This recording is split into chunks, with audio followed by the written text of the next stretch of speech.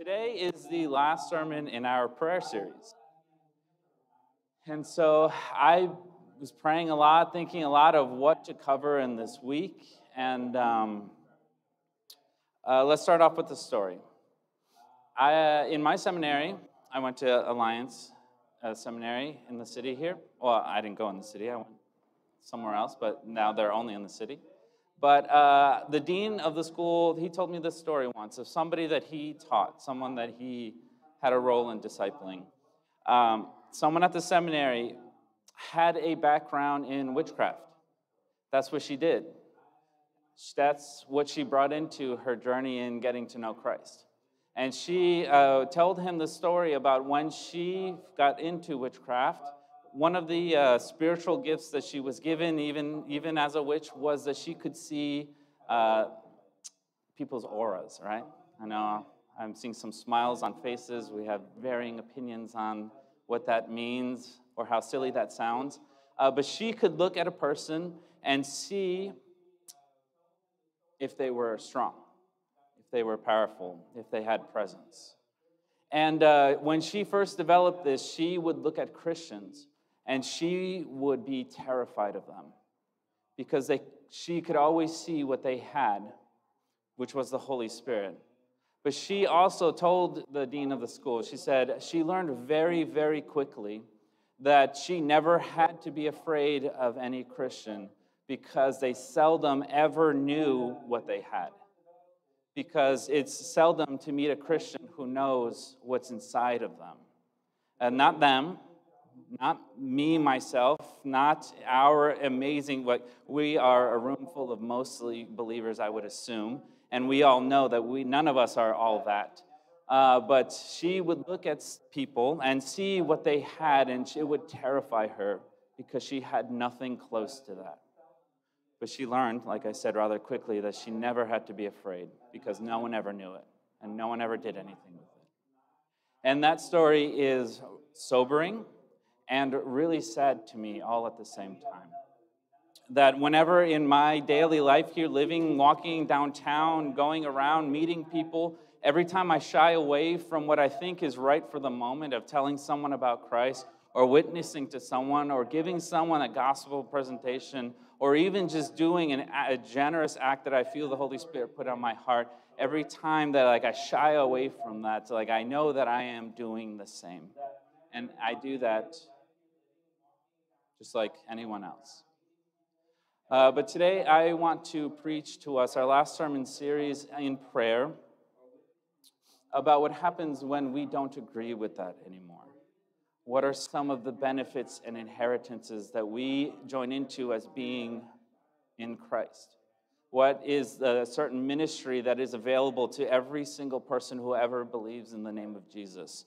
And so we have been working on this sermon series, building this ethic of what prayer is, right? It's not just an activity. It is an activity, but it's not just an activity of when you sit down in that one chair or when you say to yourself, I'm going to pray, or when you forget to pray before you take 3 bites of your meal and then you put your fork down and then you actually pray, or you don't, you just say whatever, the moment's gone, or when you wake up or when you go to sleep or whatever habit that you were taught, or to not have any habit of prayer at all. Prayer is this way that we can live life connected to God, connected to the Holy Spirit. It could infuse and inform every part of who we are and everything that we do.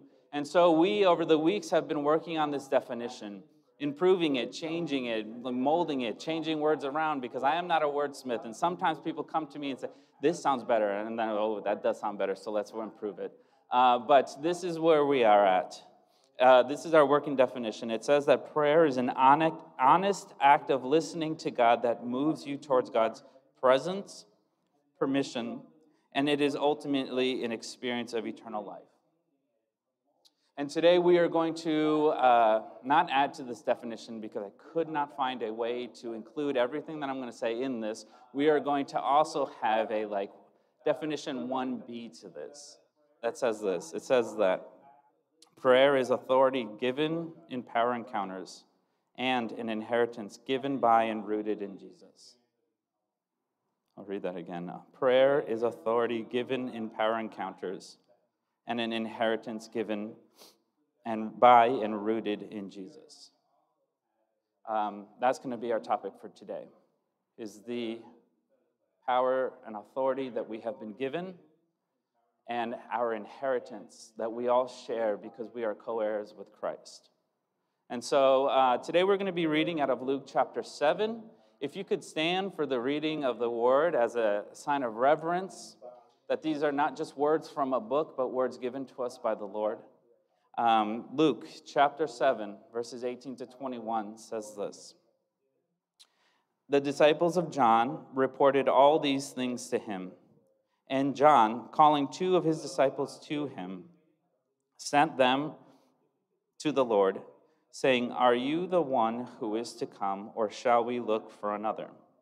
And when the men had come to him, they said, "John the Baptist has sent us to you, saying, 'Are you the one who is to come, or shall we look for another?'"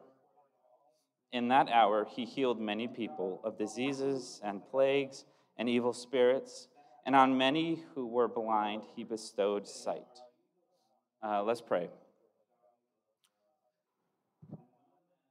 Lord, thank you for this day. Thank you for everyone here, everyone listening, everyone watching.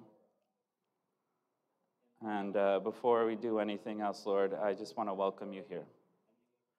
Holy Spirit, I pray that I only speak the words you have given me.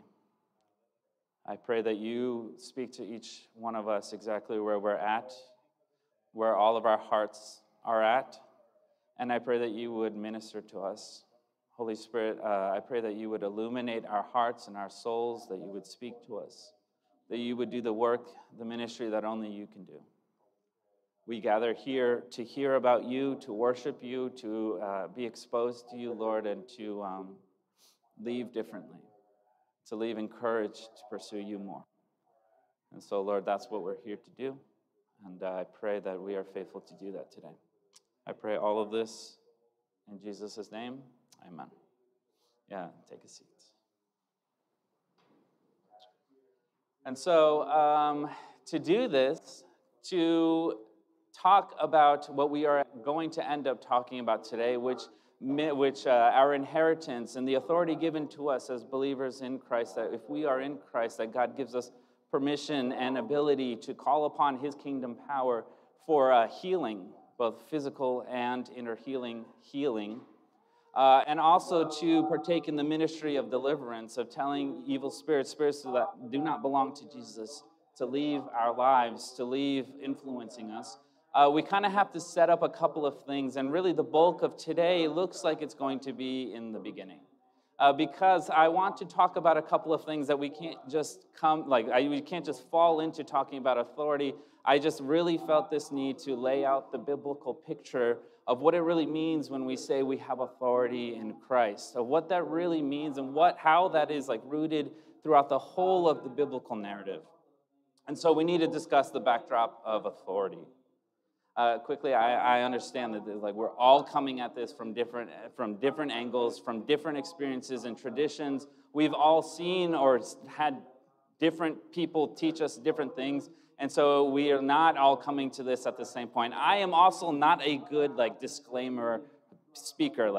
I get in and I get motivated and I just forget about every question that anyone who doesn't know what I know would ever ask. And so let's set up the picture of what it means, of what God was doing throughout all of his story about giving us authority, about putting authority in our beings when we are aligned with Christ. And I also want to define a couple of things. When I say power encounter, I mean that whenever power is being disputed between the kingdom of God, the kingdom of heaven, and the kingdom of Satan, the kingdom of darkness, there is this power encounter.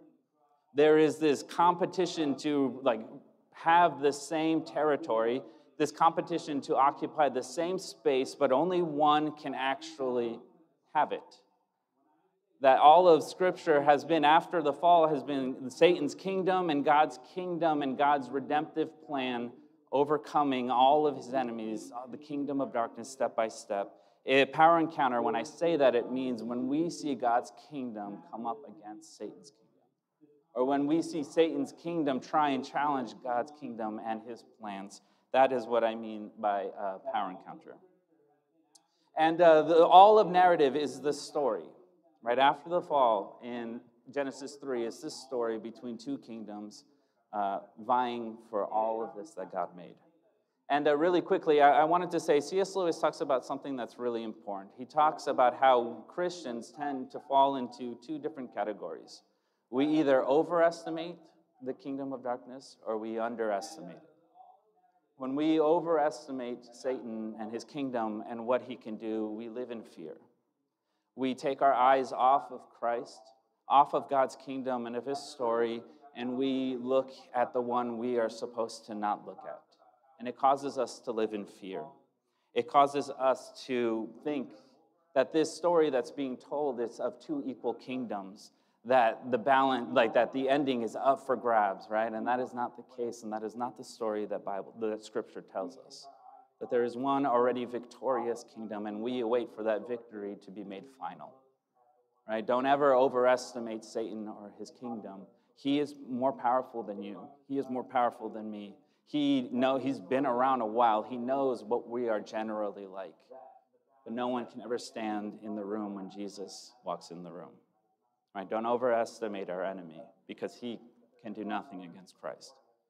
But then also we cannot underestimate the enemy. We cannot have this flippant attitude where we're just like, oh, I have Christ. Nothing will ever happen. God's story is a story of his people who step into suffering all the time because we have an enemy whose only agenda is to destroy everything that God does. His only agenda is to go up against everything that God is and everything that he does in this creation. And so don't underestimate him, because in Scripture it does not underestimate him. We see this really interesting story that should cause a lot of questions to come up in our mind, especially in Daniel chapter 10, when it says that God's angels were kept from going to them because of demonic angels. It's like this really interesting picture that Scripture always tells us that this reality is true. That our modern, rational, Western worldview often really underdevelops. That this life is more than just the physical. This life is more than just what you can feel. This life also is more than what we could ever test in a test tube or a lab. There's more. Human life, even just that, is sign that there's more to life than just what we see. Right? So don't overestimate the enemy. Also don't underestimate the enemy, because Scripture does not. And so let's set up this backdrop. That was like a backdrop to the backdrop. So let's get into the backdrop right now and just talk about the biblical narrative from the beginning to when Jesus comes. Right, in the beginning, God was hovering over nothingness. Tohu vavohu, that's what the Hebrew says. Everything was formless and void. God hovering over the waters is what Genesis 1 says. This picture of God being perfect and holy over when all of chaos is surrounding him. And then at the perfect moment, God decides to move, and God decides to create everything that has ever been created. He moves and he speaks. Like John 1 gives us this picture of Jesus speaking everything into being, but Genesis 1 is not quite that specific. He moves to make everything. And in his process of making everything, he is overcoming chaos and bringing order into all of this. Right? Genesis 1 is the story of God taking all of this chaos that we all know, all of this chaos that we all have inside of our hearts and in our minds, and he is just ordering everything. Putting everything in its right place, creating a container for everything and filling that container, right? Every day has a corresponding day. Day 1 corresponds with day 4. Day 2 corresponds with day 5. Day 3 corresponds with day 6. He makes this container and then he fills it, ordering everything, calling everything good, because God cannot make anything that's less than good. And he just keeps on filling all of these things, and he creates everything that we've ever known. And in this process, he makes this one thing, this one creature that is different and set apart from all of the other creatures.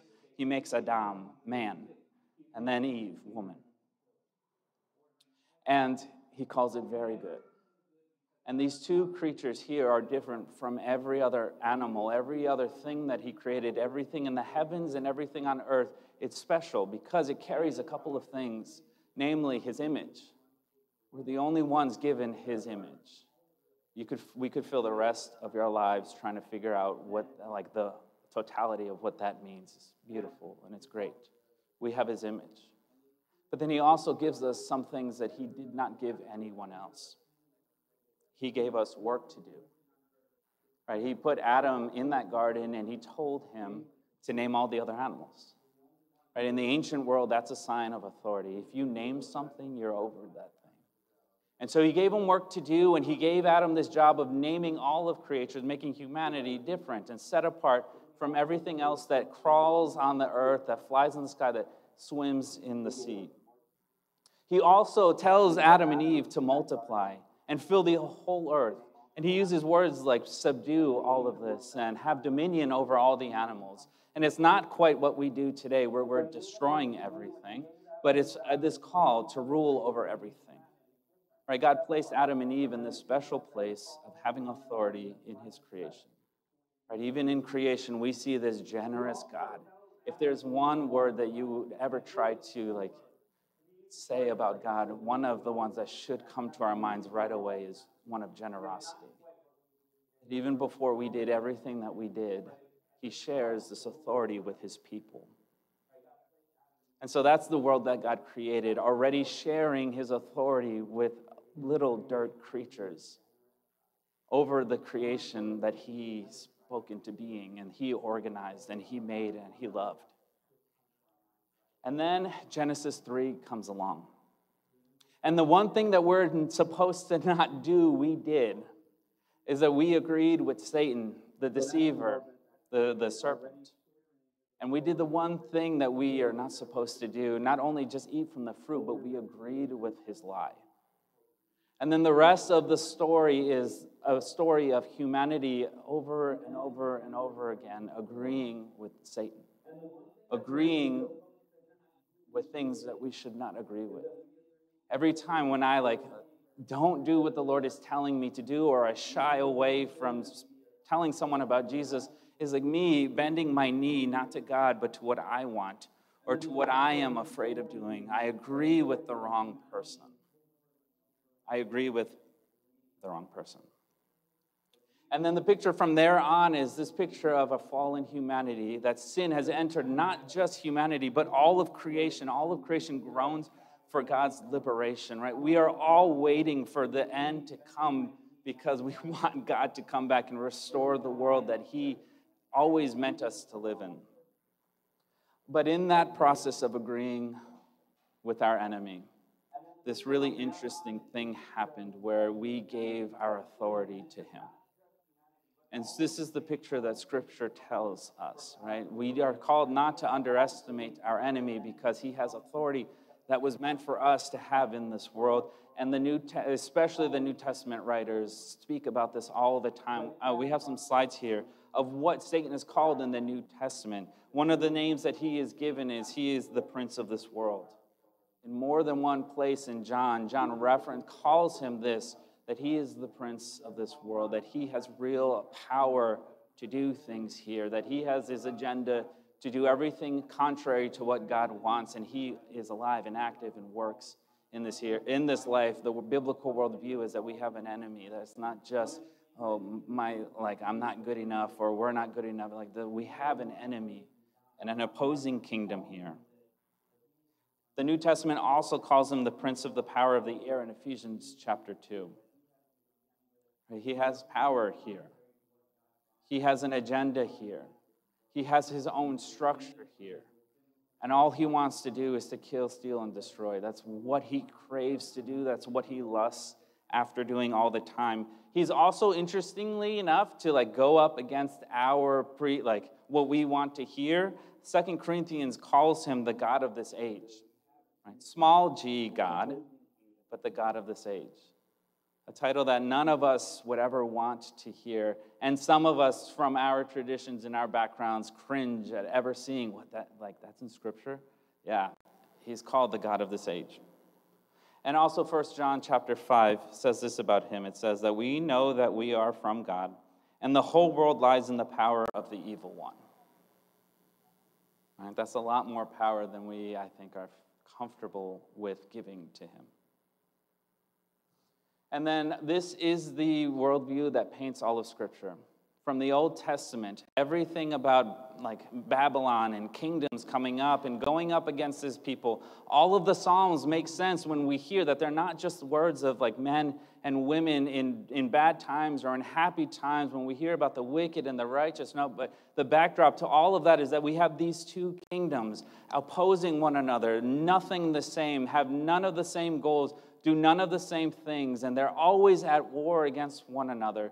Always, God has this redemptive plan for his people, for all of creation, and it goes, and we see fights, but they're more than just people fighting. They're like the spiritual reality of God's kingdom fighting the other kingdom. We see idol worshiping. You're not just like, okay, I can like make an idol out of this microphone here, but it's not the microphone. It's like the spirit behind that I give my allegiance, and I agree with all of the wrong things, and it's not directed to the Lord. And Israel had this problem all the time. They gave their worship to everyone else but God at times. They put their security in everything else but God. And all of that goes to like bringing the kingdom of darkness what it wants. But God, this generous, loving God, always had a plan and was always speaking to his people, always raising love in his people, protection in his people. God, this perfect, holy God, always serving his people, always harnessing his power, because if we enter the room with him, we're too impure. Always being generous with us, raising up prophets at all the right moments in history to speak truth in the face of lies, to speak truth when all we hear are false prophets telling us everything that we shouldn't be hearing. God has always been at work. And it crescendos, God's narrative crescendos over and over and over again until Jesus comes. God himself is born. And God fights this war in the most backwards way that any of us would have ever imagined. He came as this poor, humble servant, born in the grossest of places, with the animals, in a disgusting manger, born into nothing, not in a palace, not around soldiers, but around some of the lowliest of people in his society. And then he starts fighting this war in all of the ways that none of us would have ever imagined or written the script of. He fought this war with love, even loving his enemies, teaching his people to love everyone, to serve everyone. He, the King of the universe, came and he taught us what God was like and what his kingdom is like. He regained our lost authority by serving. He cleaned his disciples' feet. That's my daughter's favorite story to read at night right now. She's really loving the Jesus washing the feet story. But he came and he harnessed himself, right? He contained all of who he was and his divinity with us, little creatures. And he took the disciples by the hand and he taught them everything that he taught them, right? He never gave up on us. He stayed with them, us slow people who ask all of the wrong questions at all of the wrong times, until one of his disciples was tired of this and wanted to force his hand and got him killed. Right? This is our God fighting this war in the most backwards ways that we would ever imagine. But that's what he did. And there was something special and different about Jesus. And I want to point out a couple of things that the New Testament writers were inspired by the Holy Spirit to put in the story.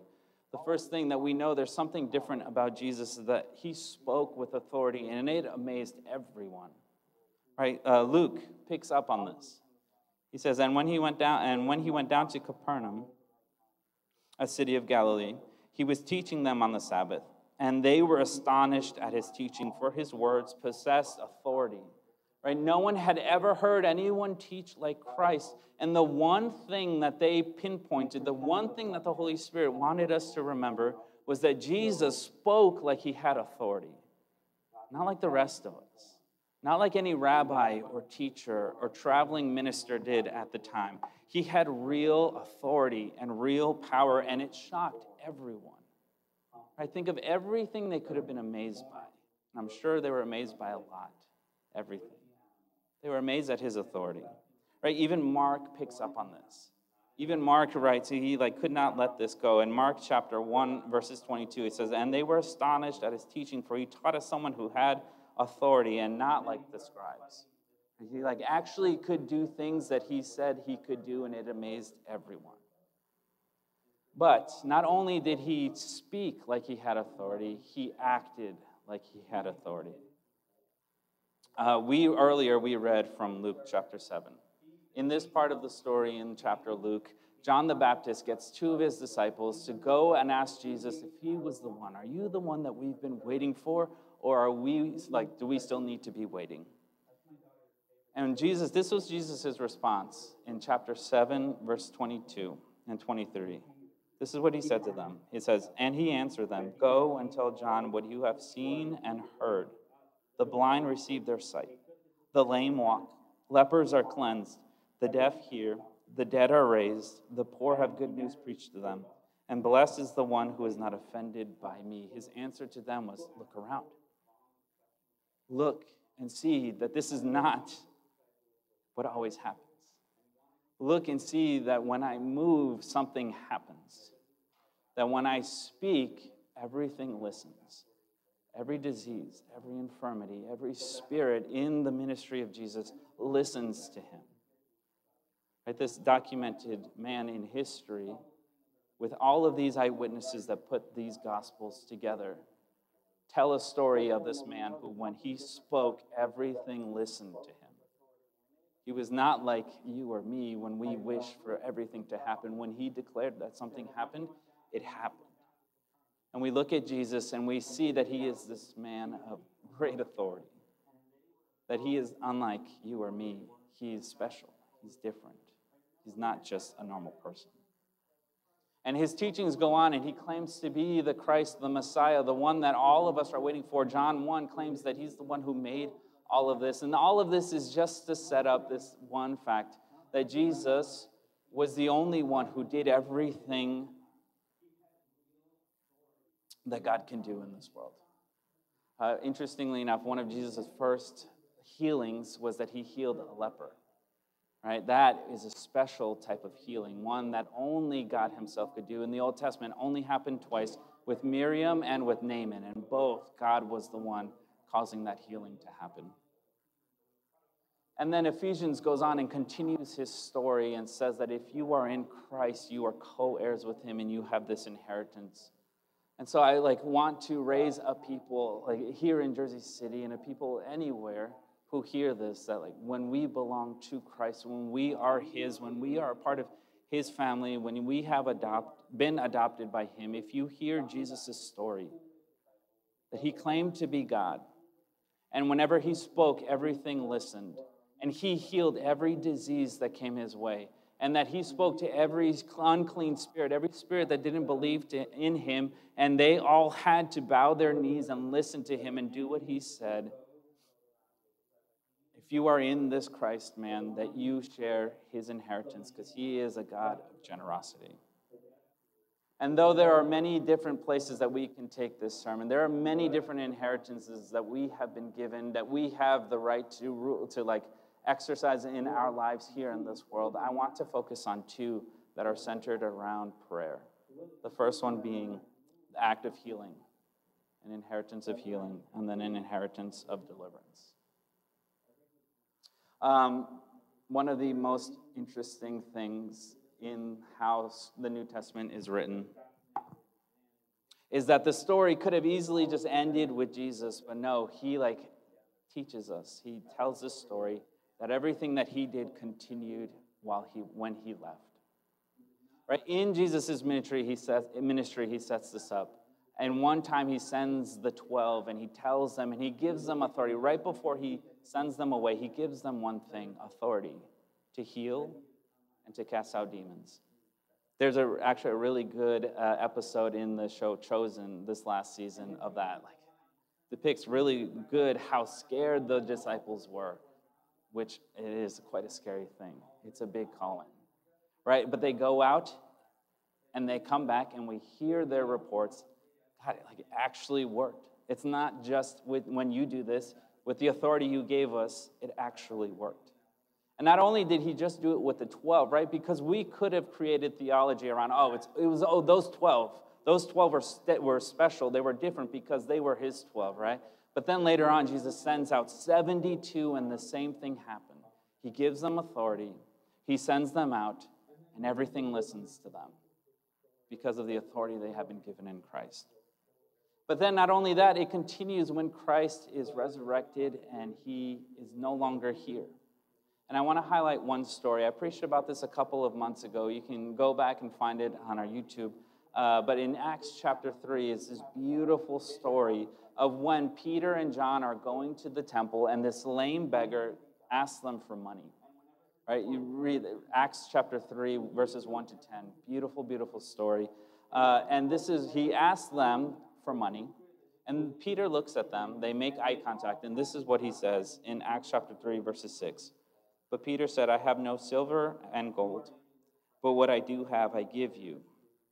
In the name of Jesus Christ of Nazareth, rise up and walk. And it happens. Peter picks him up by the hand, and his whole body is strengthened, and he does something he's never done in his life before. He stands up. Right? Peter, very importantly here says, I have nothing, but I'll give you the one thing that I have. And he gives them the name of Jesus. And everything holding him down listens to him. And he walks. And so for you and for me, we are people who have Jesus' name, who can pray for healing for ourselves and for this world. Right? Just like the balance between overestimating and underestimating the enemy, we have to hold two things in tension. That we have this name, and this is our inheritance, and God teaches his people to pray for healing, but we also have a theology of suffering. That God's story is a story of his people being willing to suffer for him. Of Paul saying that I want to know Christ even in his suffering, so that I might be more like him. But the story still teaches his people to pray for healing in Jesus' name. After this, it continues stories of healing. We see stories of healing, of people being healed in Jesus' name, when that truth remains to this day, that we can pray for people's healing, not in my name, not in the name of our church, not in the name of our denomination, in only one name, the name of Jesus. And we get the privilege of seeing things change from time to time.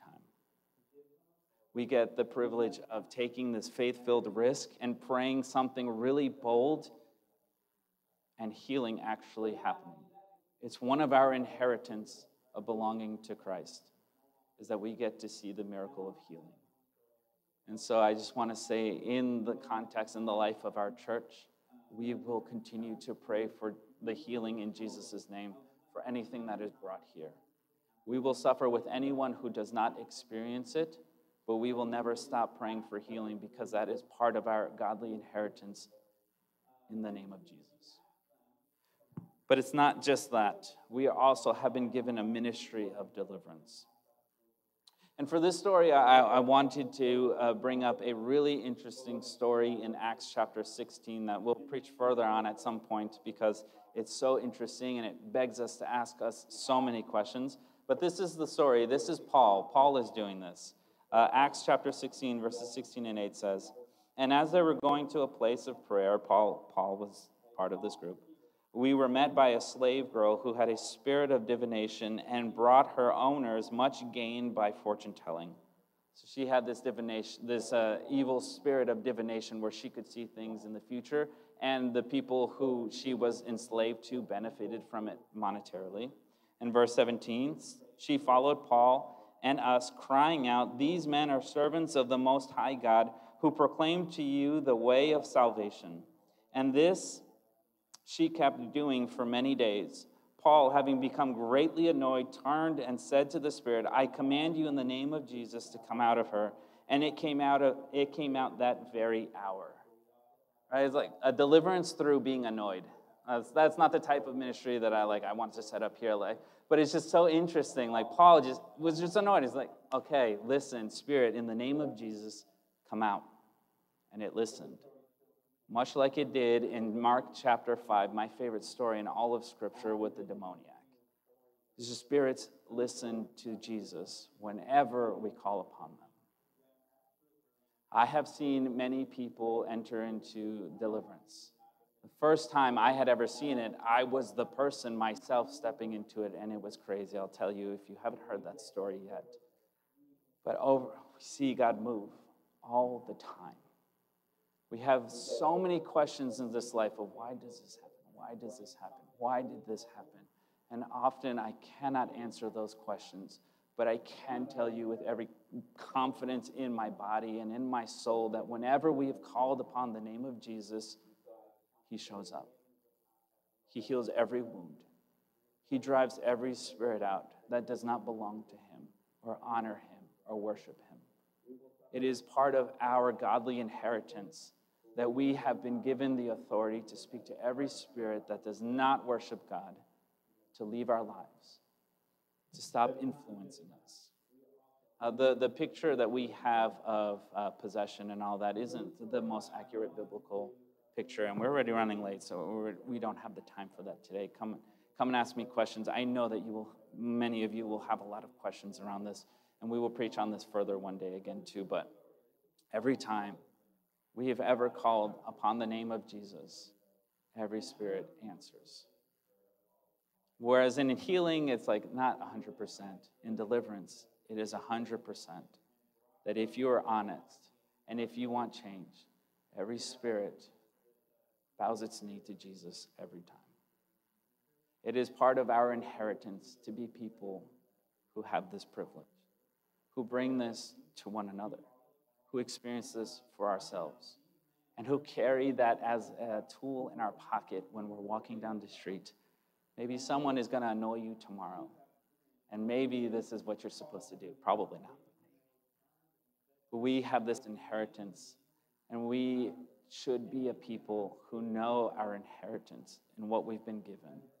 That if you are in Christ, you have been given authority by a generous God to do what he is doing in this world. And so the worship team can come up. I know today's sermon isn't a typical sermon. It's a couple of different things. But I want us to know, to be encouraged, that we belong to the one whose name is above every name. That we have been given this privilege to agree with him and no longer with the enemy, no longer with our broken selves, no longer with just what we want to see, but that we can be people who are in Christ, attached to the true vine, and who get to use his name to do what he's doing on this earth, to experience his liberation, to experience his freedom, to end bondage that we have with the enemy, to end every agreement that we've ever made with someone who does not worship Jesus.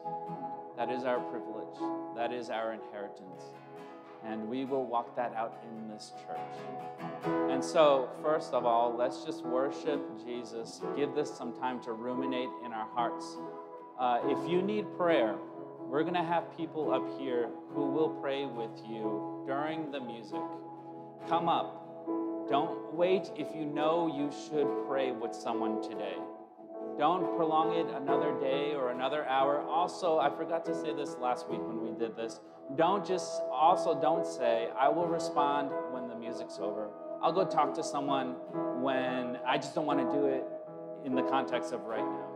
And that's fine. You can always talk to us. But respond. Respond immediately. Respond whenever the Lord is doing something, the soonest you can do that thing. Come and pray with someone that we trust to be able to pray. Go and open yourself up and be honest with another person, and they will pray on your behalf and with you.